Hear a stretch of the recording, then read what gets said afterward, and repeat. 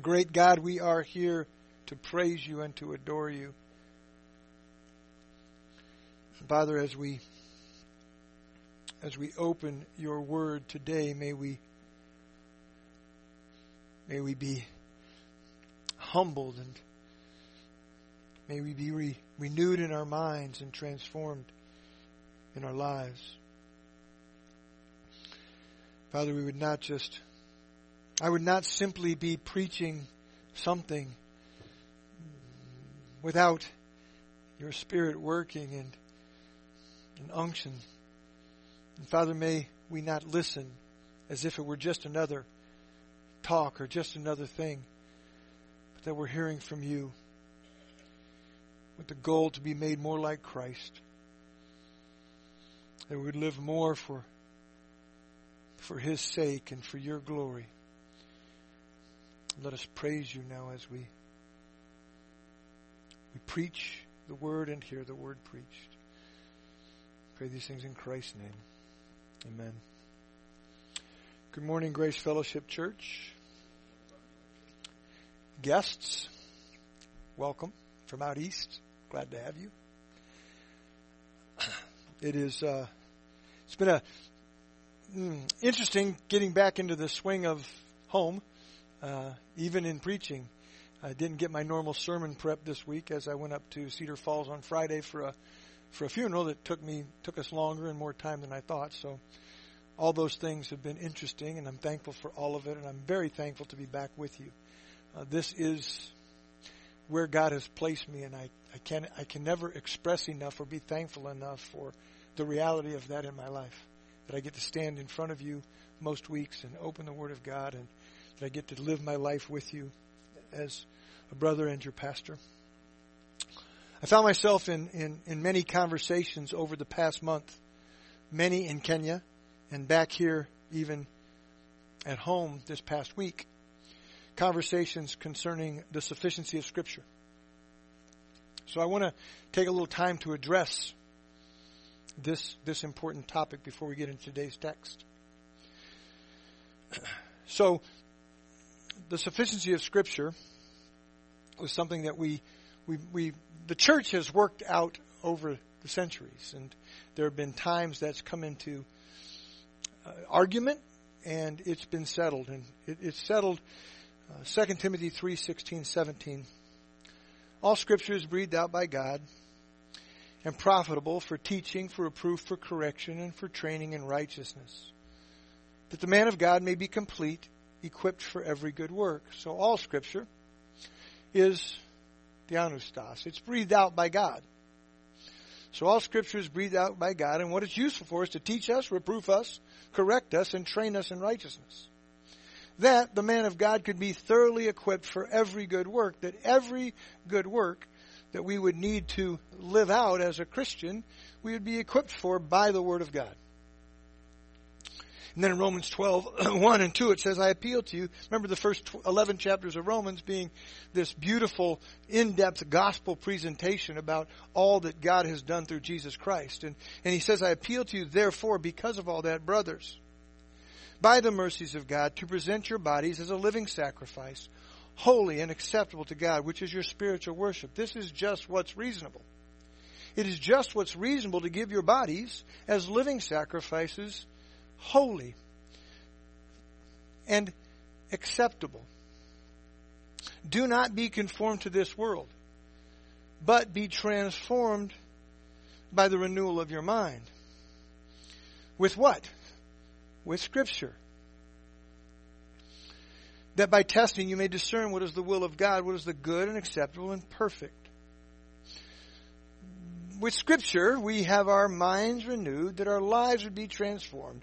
Scripture is given us to teach us, reproof us, correct us, and train us in righteousness, that everything we need is contained in the Word of God for how we would be saved and how we would be sanctified and how we would live.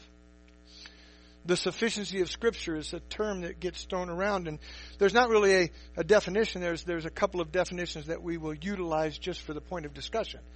There's not a universal definition, but both of these I would say are very acceptable.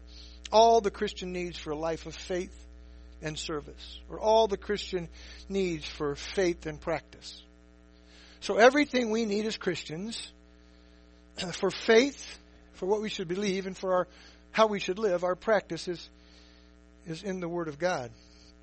How to be saved and how to live a life glorifying God. It's in the Scriptures. It doesn't tell us how to shovel snow. So it doesn't tell us how to shovel snow, Ryan. You're not going to find it. But it does tell us how to work and for whom we work. Certainly tells us that. Our Confession of Faith, 1689 London Baptist Confession of Faith, it addresses this topic in the very first chapter, in the very first paragraph, in the very first sentence. The beginning of the 1689 London Baptist Confession of Faith says this: the Holy Scriptures are the only sufficient, certain, and infallible standard of all saving knowledge, faith, and obedience. Of all saving knowledge, of all faith, and all obedience. How to be saved, what to believe, and how to obey is all in the Scriptures. We need nothing else.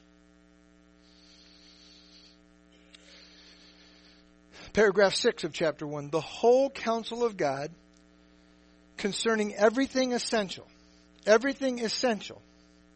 for His own glory and man's salvation, faith, and life is either explicitly stated or by necessary inference contained in the Holy Scriptures. Everything, the whole counsel of God, everything essential for man's salvation, faith, and life is explicitly or implicitly in the Scriptures. Everything we need. So if cooking an omelet is a good work, well then everything we need to know about cooking an omelet is in the Scriptures.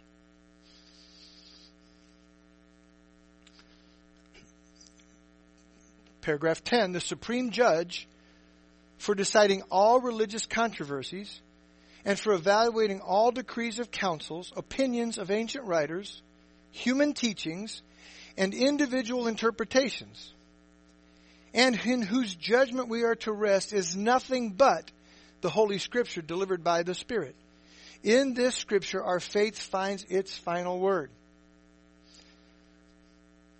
When we have a disagreement concerning on how one is saved, or what we ought to believe, or how a Christian should live, we must use Scripture to argue that, to discuss that, to come to a conclusion about that.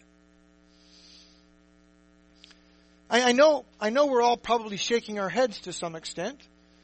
And maybe there's nothing in your life right now that is bumping up against this. But again, in Kenya, a number of things that were talked about and preached about and discussed, like dowries and Kikuyu ways and traditions of men.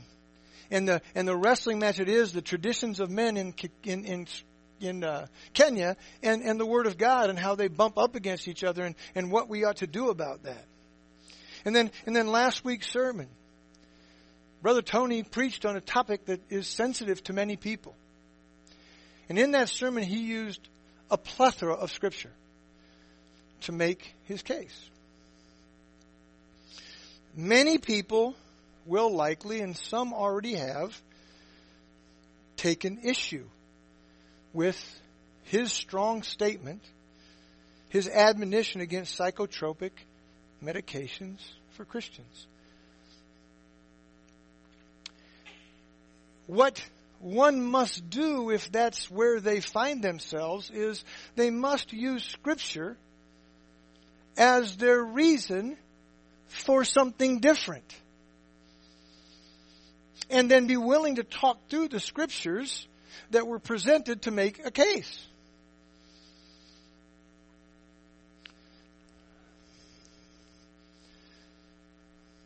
The Holy Scriptures are the only sufficient, certain, and infallible standard of all saving knowledge, faith, and obedience.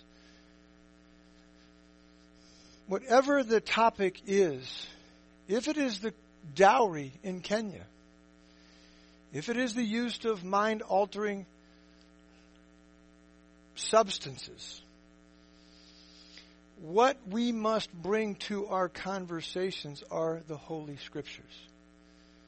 As Christians, that is how we decide how one is saved, what we are to believe, and what it looks like to be obedient. The sufficiency of Scripture does not say it tells us how to best remove snow from a sidewalk in Davenport, Iowa in 2023. So I won't argue with Ryan that it's a spiritual matter whether or not he shovels the snow with a shovel or a blower. He'll decide that as he is a professional snow remover. Gets paid to do it. If I don't like it, I don't have to hire him. But as far as a spiritual matter, he's to do that unto the Lord, and he's to do that with honesty and integrity. That we will talk about. Because that's what the Scriptures would have him to do. So we won't get into quarrels over the proper way to remove snow. But when we start talking about things like mind-altering substances, there's a real discussion that needs to be had, and Scripture needs to be brought to bear. On any topic, wherever you find your toes stepped on, through a sermon or through a discussion or through your own Bible reading or through anything that goes on in your life, be willing as a Christian to have those discussions through the lens of the Scriptures, not through the traditions of men. I really don't care about the dowry system for the Kikuyu. I don't care that they have a tradition there that they follow with the elders in their communities. If it goes against the Scriptures, it should stop. And if it doesn't, then it's fine. Let's remember that because Scripture is sufficient for the Christian, that's what we use to have our discussions and our dialogues. And don't use silence as your argument. Use the Scriptures. Okay? All right. Turn your Bibles to Luke chapter 9, verse 51. Luke chapter 9, verse 51, and then please stand as I read that verse.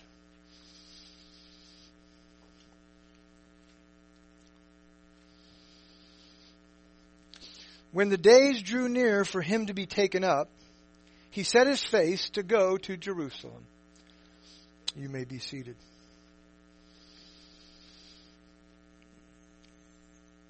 Jesus sets his face toward Jerusalem. The Luke 9:51 represents a major turning point in Luke's gospel. It changes focus from his Galilean ministry, which has been the focus for the first part of the book of Luke. From the temptation in the desert, the announcement of Jesus, then to the temptation in the desert, to the transfiguration, we've seen Jesus' ministry takes a shift from public proclamation to mainly training and teaching the 12 is what we're going to see. From now to Passion Week, he's going to start to face a lot of opposition. To this point, he's had lots of crowds and people kind of, starting to stir a little bit, but he hasn't faced a lot of opposition. He's going to face a lot of opposition almost continually. So for the next 6 months or so in time, and for the next 11 chapters or so, we're going to see Jesus traveling around Judea and Perea and back into Galilee some. And lots of these things we see in Luke in these next chapters, they're only in Luke's gospel. From Luke 9:51 to 19:27, we find a lot of the most oft-quoted passages in all of Scripture. Today's passage is oft-quoted. A little bit next couple of weeks. I will follow you wherever you go. And Jesus said, foxes have holes and birds of the air have nests, but the Son of Man has nowhere to lay his head. We find that in this next section. Do not be afraid of those who kill the body. But I warn you, fear the one who, after he is killed, has authority to cast you into hell. Yes, I will tell you, fear him. 5 sparrows are sold for 2 cents, and yet not one is forgotten. But aren't you more valuable? Indeed, the hairs of your head are all numbered. Do not fear. Now worry about life, about what you'll eat or what you'll wear. But seek first His kingdom and His righteousness. All these things are contained in this next passage, these next section that we're going to be going through. 16 of the 18 parables that are exclusive to Luke are going to be in this next part that we're going to go through for the next few months. The prodigal son, the good Samaritan. And it all starts with this right here in verse 51 of chapter 9. This turning point. This change from what's been mainly focused on Jesus' coming, the Messiah's coming, to now a focus on His going, His leaving. For Jesus, here we see the return to glory was near. The return to glory was near. It says, when the days drew near for Him to be taken up. When the days drew near, sumplerao, to come to an end of a period of time, with the implication of completion of an implied purpose or plan. There was a fulfillment. The time of Jesus being here was drawing near. The time of Jesus no longer being on this earth was drawing near. There was a plan that was coming to fruition, and we could see it from here. It was again shifting from His coming as the Messiah to going as the Savior of lost souls, as the risen Redeemer King. When the days drew near for Him to be taken up, analempisis, to be taken up into ascension. This time was fulfilled. It was about time for Him to ascend back to heaven. That's what it says here. When the days drew near, when this completion of His earthly ministry, it was going to be time for Him to be taken up. The noun there, analempsis, that is a noun. The verb form, analambano, is used in Acts 1:2, until the day when He was taken up, after He had given command through the Holy Spirit to the apostles whom He had chosen. Acts 1:9, 11, and when He had said these things, as they were looking on, He was lifted up, and a cloud took Him out of their sight. And then while they were gazing into heaven as He went, behold, 2 men stood by them in white robes, and said, Men of Galilee, why do you stand looking into the heaven? This Jesus who was taken up from you into heaven will come in the same way as you saw Him go into heaven. Acts 1:22, when they're replacing Judas with Matthias, beginning from the baptism of John until the day He, Jesus, was taken up from us. One of these men must become a witness to His resurrection. So when the days draw near for Him to be taken up, it's not to be put on the cross. It's looking beyond that. It's saying the days are drawing near where He is going to be ascending into heaven. He's going to go back to glory. 1 Timothy 3:16. Great indeed, we confess, is the mystery of godliness. He was manifested in the flesh, vindicated by the Spirit, seen by angels, proclaimed among the nations, believed on in the world, taken up in glory. The time was near when Jesus, God the Son, would return to glory. No longer on earth in a lowly human body, no longer around sin and sorrow and suffering, but rather ruling and reigning in glory. The time was coming near. Ephesians 1:19. And what is the immeasurable greatness of His power toward us who believe, according to the working of His great might, that He worked in Christ when He raised Him from the dead and seated Him at the right hand in the heavenly places, far above all rule and authority and power and dominion, and above every name that is named, not only in this age, but also in the one to come. And He put all things under His feet and gave Him as head over all things to the church. In Luke 9:57, we see it was almost time for God the Son to return to His Father's side to rule and reign. This is what Luke is saying. The time was near, the days drew near for Him to ascend back into glory. Hebrews 8:1. Now the point in what we are saying is this: we have such a high priest, one who is seated at the right hand of the throne of majesty in heaven. This is where Jesus is now. God the Son now sits in heaven at the right hand of God the Father. He is risen, He is reigning, and He will return to judge and bring vengeance and judgment when He returns. But for now, He has ascended, and He's at the right hand of the Father in glory. And in Luke 9, we're seeing where these days are drawing near when He was going to ascend, when He was going to return to glory. But it doesn't say He set His face to go to heaven. It said He set His face to go to Jerusalem. The time of His return to glory is coming, and He sets His face to go to Jerusalem. When the days drew near, this is such an encouraging, empowering passage of Scripture in my own life. And I trust it will be in your lives as well if it isn't already. Jesus' time to return to heaven, to be back where He is ruling and reigning, when He is sitting at the right hand of the Father in perfection. That time is approaching, and He sets His face on Jerusalem. Because before He could go to glory, there were some things that had to be accomplished. He set His face.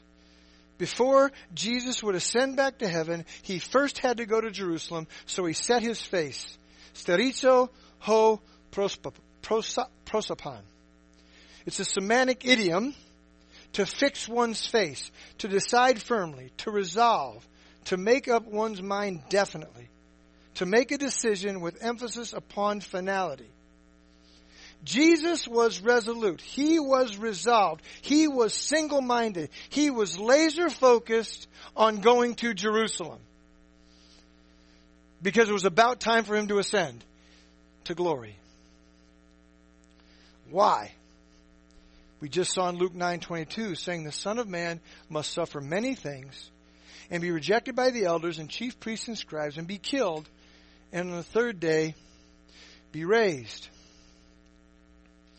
Jesus set His face on Calvary, on Jerusalem, on Passion Week, on God's plan of redemption. Jesus set His face on Jerusalem because that was God's plan for His life. He's going back to glory, but that's not His focus. It is His focus, but what He's first focused on is the cross. To set one's face. This is very strong language for a Jew that would have been listening, and it has Old Testament references, which I think will be helpful for us to look at. When we think about, it says, in our passage, it simply says, when the days drew near for Him to be taken up, He set His face to go to Jerusalem. It doesn't sound as strong as it ought, possibly. When God was sending Ezekiel to go talk to the house of Israel, and they were going to be stubborn, and they weren't going to listen, and they were going to be hard-headed. In Ezekiel chapter 3, verse 8, "Behold, I have made your face as hard as their faces, and your forehead as hard as their foreheads. Like emery, harder than flint, have I made your forehead. Fear them not, nor be dismayed at their looks, for they are a rebellious house." Jesus was hard-headed. His face was set. His countenance was sure. He was being sent to Jerusalem to testify in front of the Sanhedrin and the religious elite, and they were going to be stubborn, and they were going to reject. He was going to face, we're going to see he faces lots of opposition between now and the cross. And he stays focused. There, these stubborn, aggressive, violent rejectors that he was going to come in front of at the Sanhedrin and all the religious elite and those who would shout, "Crucify him." They were hard-headed, and he was more hard-headed.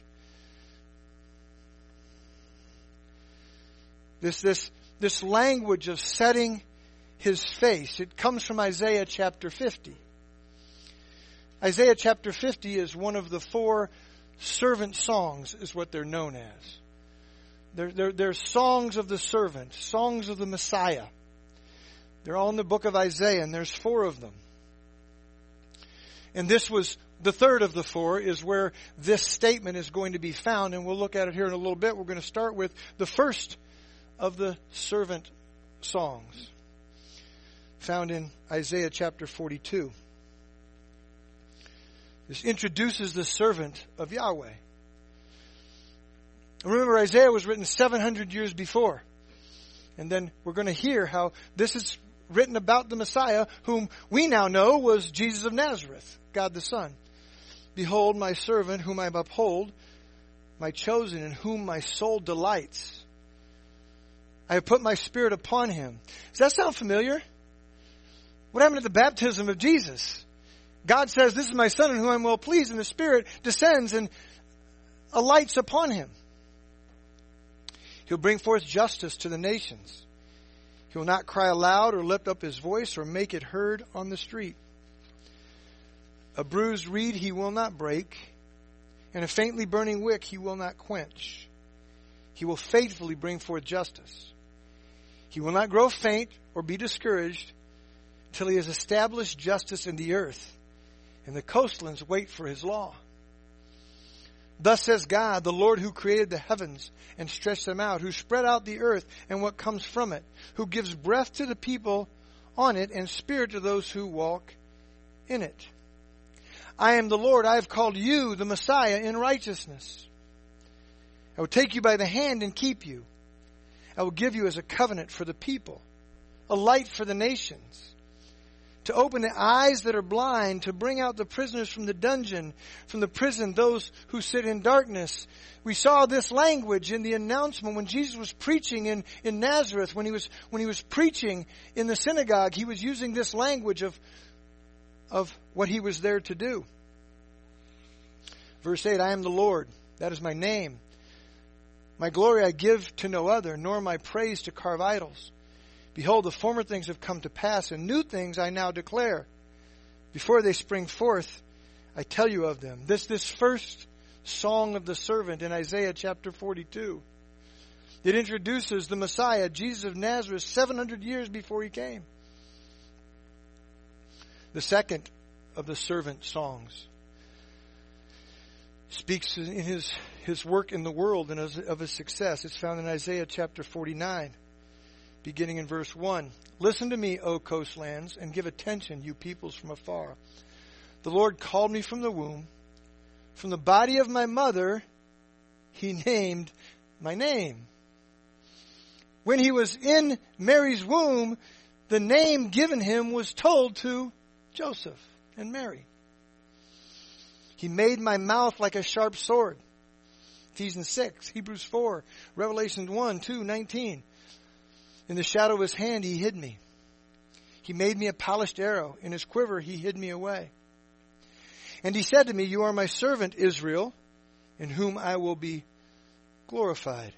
Just like they had just witnessed on the Mount of Transfiguration, the glory of God shone in Christ and through Christ. But I said, I have labored in vain. I have spent my strength for nothing in vanity. Yet surely my right is with the Lord and my recompense with God. And now the Lord says, he who formed me from the womb to be his servant. Messiah, the servant song, this servant, Jesus, God the Son, was formed in his mother's womb, in the womb of Mary, to bring Jacob back to him, and that Israel might be gathered to him. For I am honored in the eyes of the Lord, Yahweh, and my God has become my strength. This is my Son in whom I am well pleased. He said, it is too light a thing that you should be my servant to raise up the tribes of Jacob and to bring back the preserved of Israel. It's not enough. I will make you as a light for the nations, that my salvation may reach out to the end of the earth, redeeming Gentiles as well. This is the servant song. This is the song of the coming Messiah. Thus says the Lord, the Redeemer of Israel and his Holy One, to one deeply despised, abhorred by the nation, the servant of rulers. Kings shall see and arise, princes, and they shall prostrate themselves, because of the Lord who is faithful, the Holy One of Israel, who has chosen you.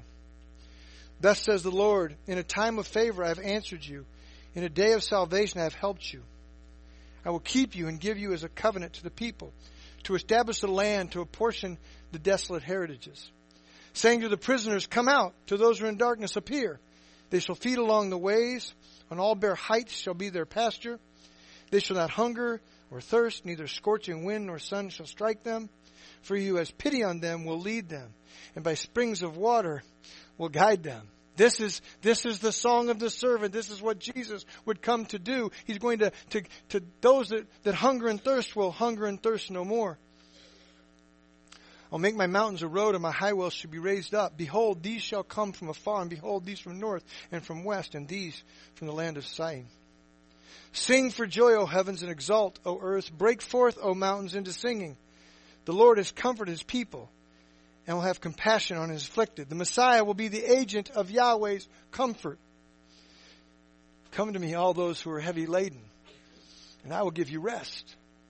This is the servant song. This is what we see in Isaiah of the coming Messiah. This is what we see of Jesus Christ. The fourth of the servant songs is in Isaiah 52:13 through 53:12, and probably the most commonly looked at and known. We'll go back to the third one in a minute. This fourth servant songs describes the suffering and the triumph of the Messiah, Jesus of Nazareth. That 700 years earlier, this was written. Isaiah 52:13, behold, my servant shall act wisely, and he shall be high and lifted up, and shall be exalted. As many were astonished at you, his appearance was so marred beyond human semblance, and his form beyond that of the children of mankind. So he shall sprinkle many nations. Kings shall shut their mouths because of him. For that which has not been told them they see, and that which they have not heard they understand. Who has believed what he has heard from us? And to whom has the arm of the Lord been revealed? For he grew up before him like a young plant, and like a root out of dry ground. He had no form or majesty that we should look at him, and no beauty that we should desire him. Jesus was no different looking than a normal man. There was nothing special about how he looked. He was despised and rejected by men, a man of sorrows and acquainted with grief. And as one from whom men hide their faces, he was despised, and we esteemed him not. Surely he has borne our griefs and carried our sorrows. Yet we esteemed him stricken, smitten by God, and afflicted. But he was pierced for our transgressions. He was crushed for our iniquities. Upon him was the chastisement that brought us peace, and with his wounds we are healed. All we like sheep have gone astray. We have turned every one to his own way, and the Lord has laid on him the iniquity of us all. Again, we've seen this many times. This is the servant song. This is what Jesus would come and do. He would be despised. He would be rejected. He would be pierced for our transgressions. He would be crushed for our iniquities. This is what he had his face set upon. He had his face set upon Jerusalem. He was oppressed and was afflicted, and yet he opened not his mouth. Like a lamb that is led to slaughter, and like a sheep that before its shearers is silent, so he opened not his mouth. By oppression and judgment he was taken away. And as for his generation, who considered that he was cut off of the land of the living, stricken for the transgression of my people? And they made his grave with the wicked and with the rich man in his death, although he had done no violence, and there was no deceit in his mouth. Yet it was the will of the Lord to crush him. This is what he had his face set upon, to be crushed by his Father. He has put him to grief. When his soul makes an offering for guilt, he shall see his offspring. He shall prolong his days. The will of the Lord shall prosper in his hand.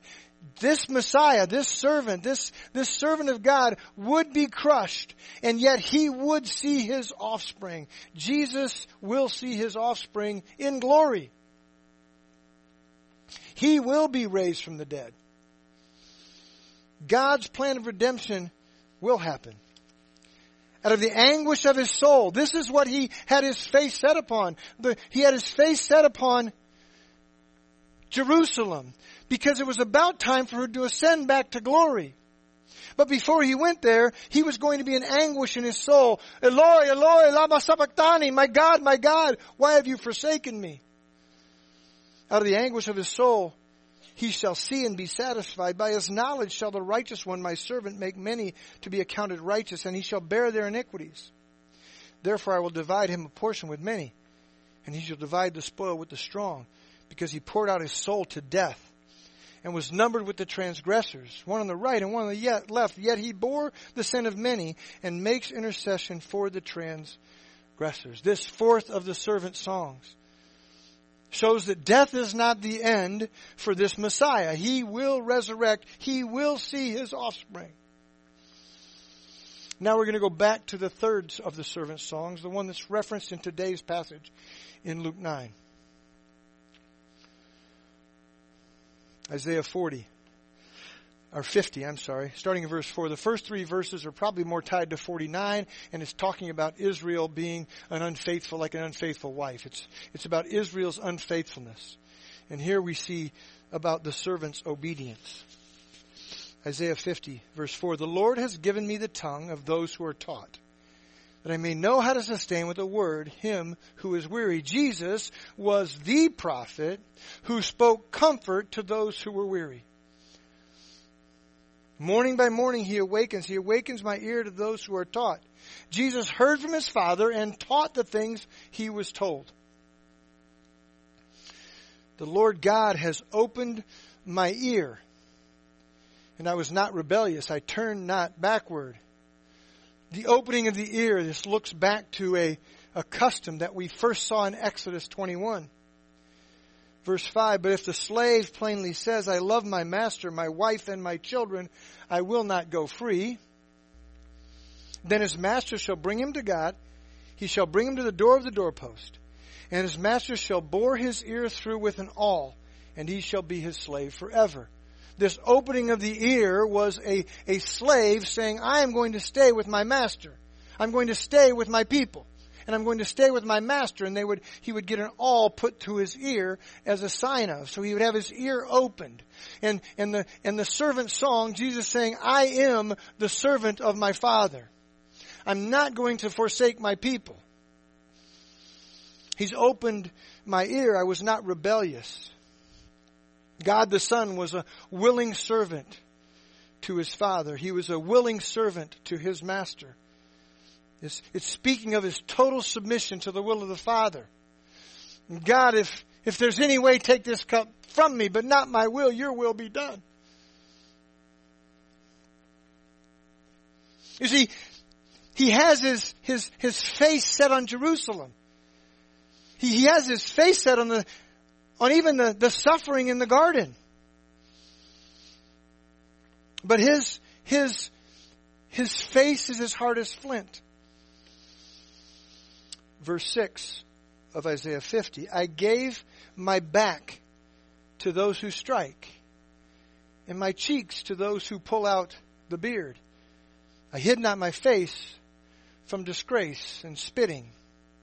This third servant song of Isaiah, it's prophesying to the treatment that Jesus would receive as a willing servant of Yahweh. Matthew 27:30, and they spit on him and took the reed and struck him on the head. And when they mocked him, they stripped him of the robe and put his own clothes on him and led him away to crucify him. The servant, the Messiah, Jesus of Nazareth, would suffer these horribly humiliating things in order to carry out Yahweh's plan of redemption. He knew all these things were coming. And then verse 7, where we see what's referenced in today's passage. But the Lord God helps me. Therefore I have not been disgraced. Therefore I have set my face like a flint. A flint, a hard rock, immovable, unbreakable. I have set my face like a flint, and I know that I shall not be put to shame. I trust in God. I trust in my Father who's in heaven. Right here in Luke 9, we see Luke writing about Jesus knew the time was near when he would ascend back to glory, and so he set his face like a flint on all of these things that would happen to him. Being spat upon, being slapped, in disgrace having his beard pulled out. The anguish of his father and the wrath of his father, all of these things, but he knew he would not be put to shame. This is this steadfast, courageous, hard-headedness, single-mindedness that Jesus had as he turned his face to Jerusalem.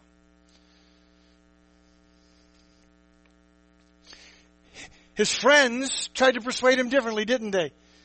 Along the way. Tells Peter to get behind him. He's suffering in an agony and bitterness, if you will, as he's bleeding in the garden. But he stays with a face like flint. He could have called down a legion of angels, but he didn't. He was carrying out his Father's plan. He was being mocked by those who walked by, and they shook their heads at him and mocked him. He was, again, agonizing on the cross. But he stayed with his face like flint. This is our older brother. This is our archegos. This is our founder. This is our leader. This is what he did. He knew he was going to ascend into heaven, and so he set his face on Jerusalem. He was going to glory, but he had work to do and suffering to live out.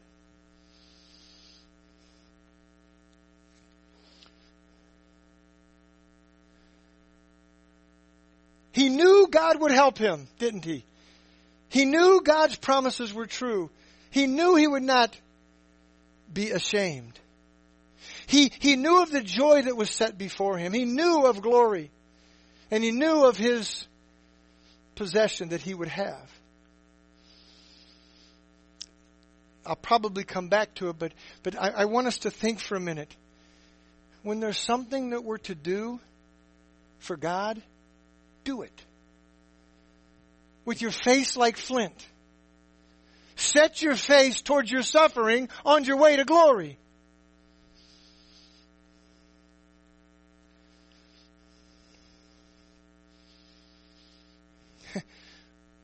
Your life is about glorifying God. My life is about glorifying God. Let's set our faces like flint. Like our older brother. Like our king. Like the one we say we follow. That we do follow. We will follow him to glory. Some through the fire. Some through the flood. But all through the blood.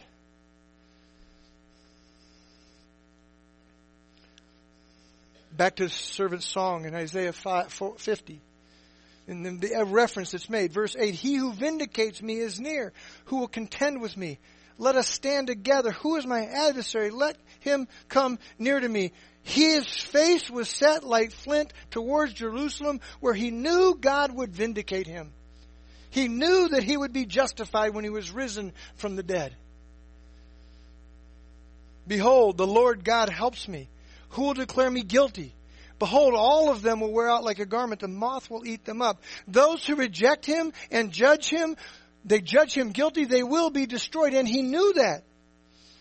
But he had a people to redeem, and he knew that. So he set his face like flint, a hard-headedness, a single-mindedness, knowing of all the suffering he would take on for his possession, for his master, to whom he was a servant. Verse 10, who among you fears the Lord and obeys the voice of his servant? Let him who walks in darkness and has no light trust in the name of the Lord and rely on his God. This is the hope that he brings. Then he says, behold, all you who kindle a fire, who equip yourselves with burning torches, walk by the light of your fire and by the torches you have kindled. Walk by your own light, Sanhedrin, these Jewish leaders, and those who would cry out, crucify him. Walk by the light of your fire and the torches you have kindled. This you have from my hand. You shall lie down in torment. He had his face set like flint on Jerusalem, on his way to glory, knowing that most would despise him, reject him, and hate him, and cause him oppression, turmoil, and trouble. But there was a people he was going to save. There was a plan that his Father had given him that he was going to carry out, because he had given him his ear. We too are slaves of Christ, are we not? Have we not given him our ear? Have we not said willingly, we are your slaves, we are your servants? We trust you for glory, we trust you for suffering, we trust you for pain, we trust you for hatred, but we are on a mission, on our way to glory. This is our King.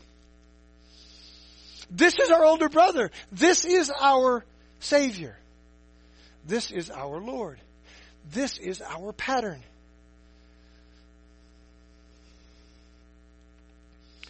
Jesus knew what awaited him.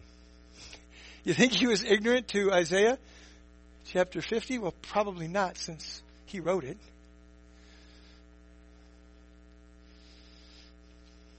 But remember, he was truly man, who was truly going to suffer and be tempted in every way, just like we are.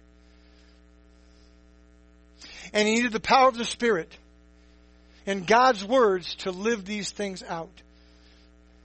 He knew these servant songs were about him, and it is referenced right here that he set his face to go to Jerusalem, referencing back to the servant songs, particular this one that we're looking at now, where he set his face like flint on Jerusalem. He knew that he would face incredible persecution, pain, hatred, rejection, and yet he courageously set his face toward Jerusalem. Keep it in mind the rest of the time we go through Luke. This is what he's up to. He's up to something. He's up to Jerusalem.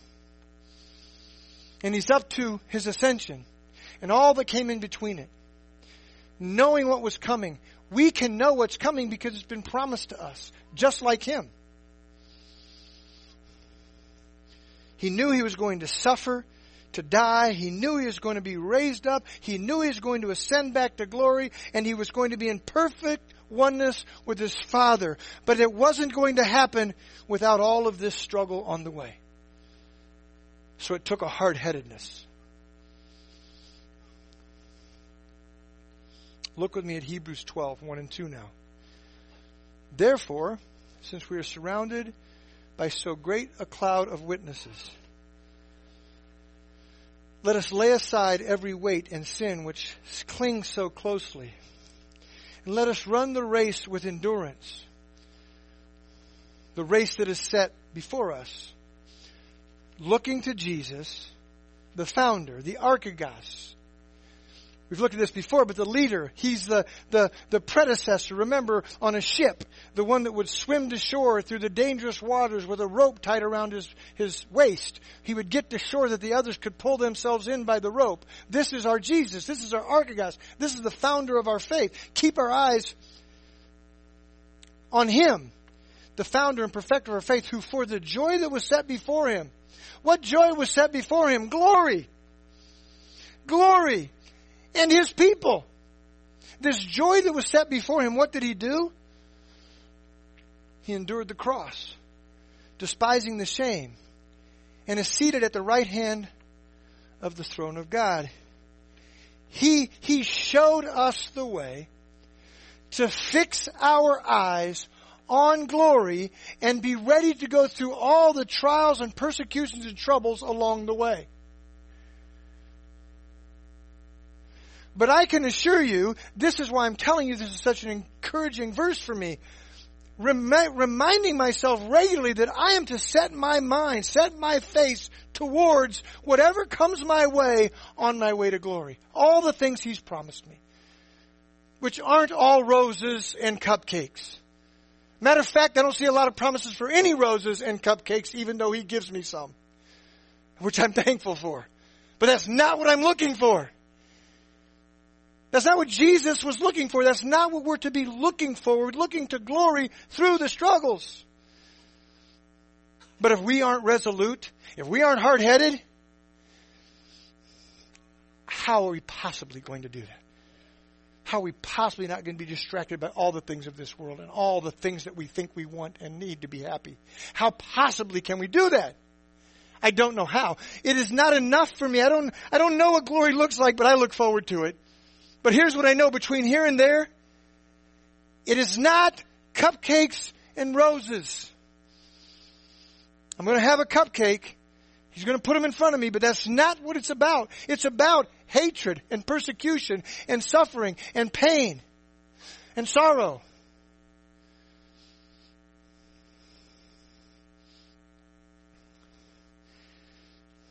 There's two types of courage.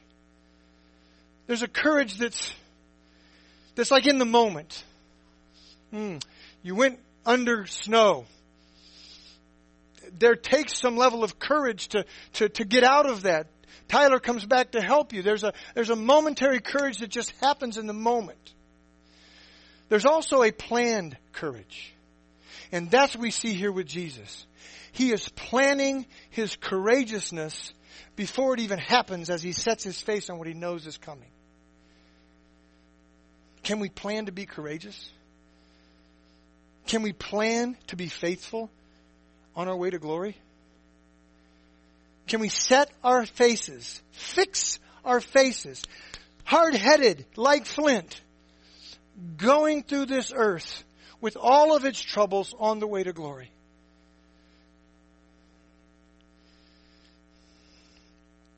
Do we see the suffering and the difficulty and know it's coming and go there anyway? It's what He did. This is the courage of Jesus. He sees the cross on the horizon. He sees Jerusalem, all that comes with Jerusalem, and he's got his face set on it. He did it for the joy that was set before Him. So that's not contradictory. But here what we see is not a focus on glory. We see He knows it's about time He goes back to glory. So His focus is the suffering. His focus is the cost.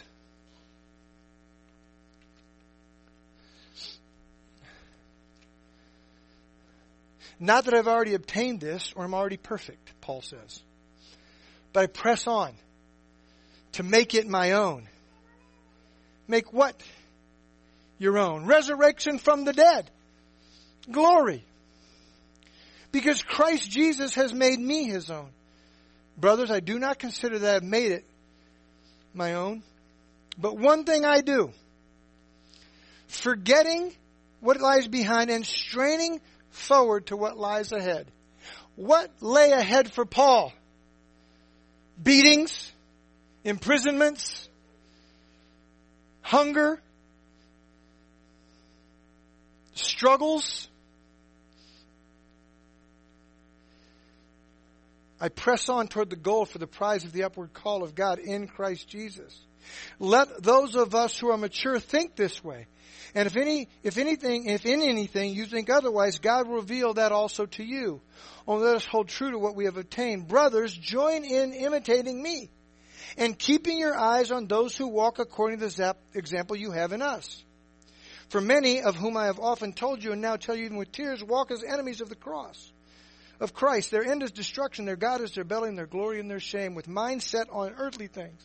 But our citizenship, we don't have our mind set on these earthly things.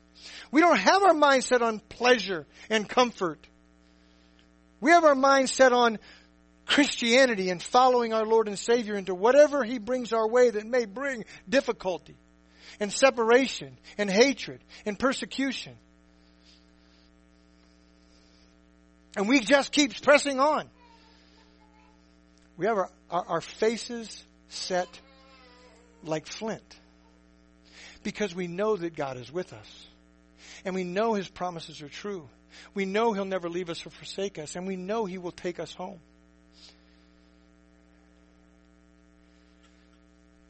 We're going to be hard-headed. Closing thought. Jesus' example of selfless determination is humbling, amazing, and inspiring as it requires a response from all His followers.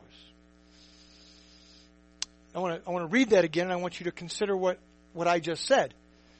Jesus' example of selfless determination is humbling, amazing, and inspiring.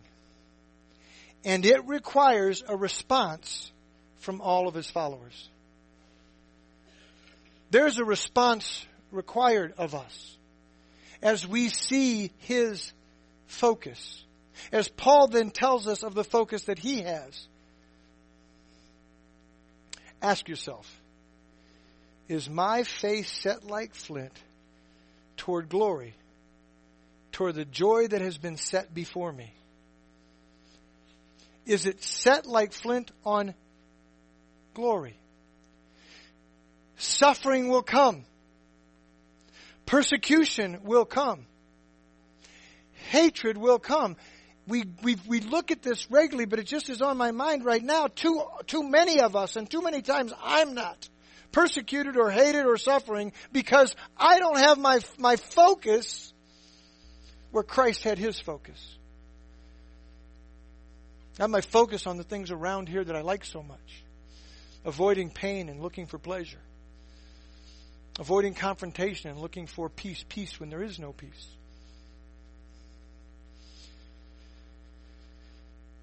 Can you see the glory and courageously march toward the suffering that comes before it?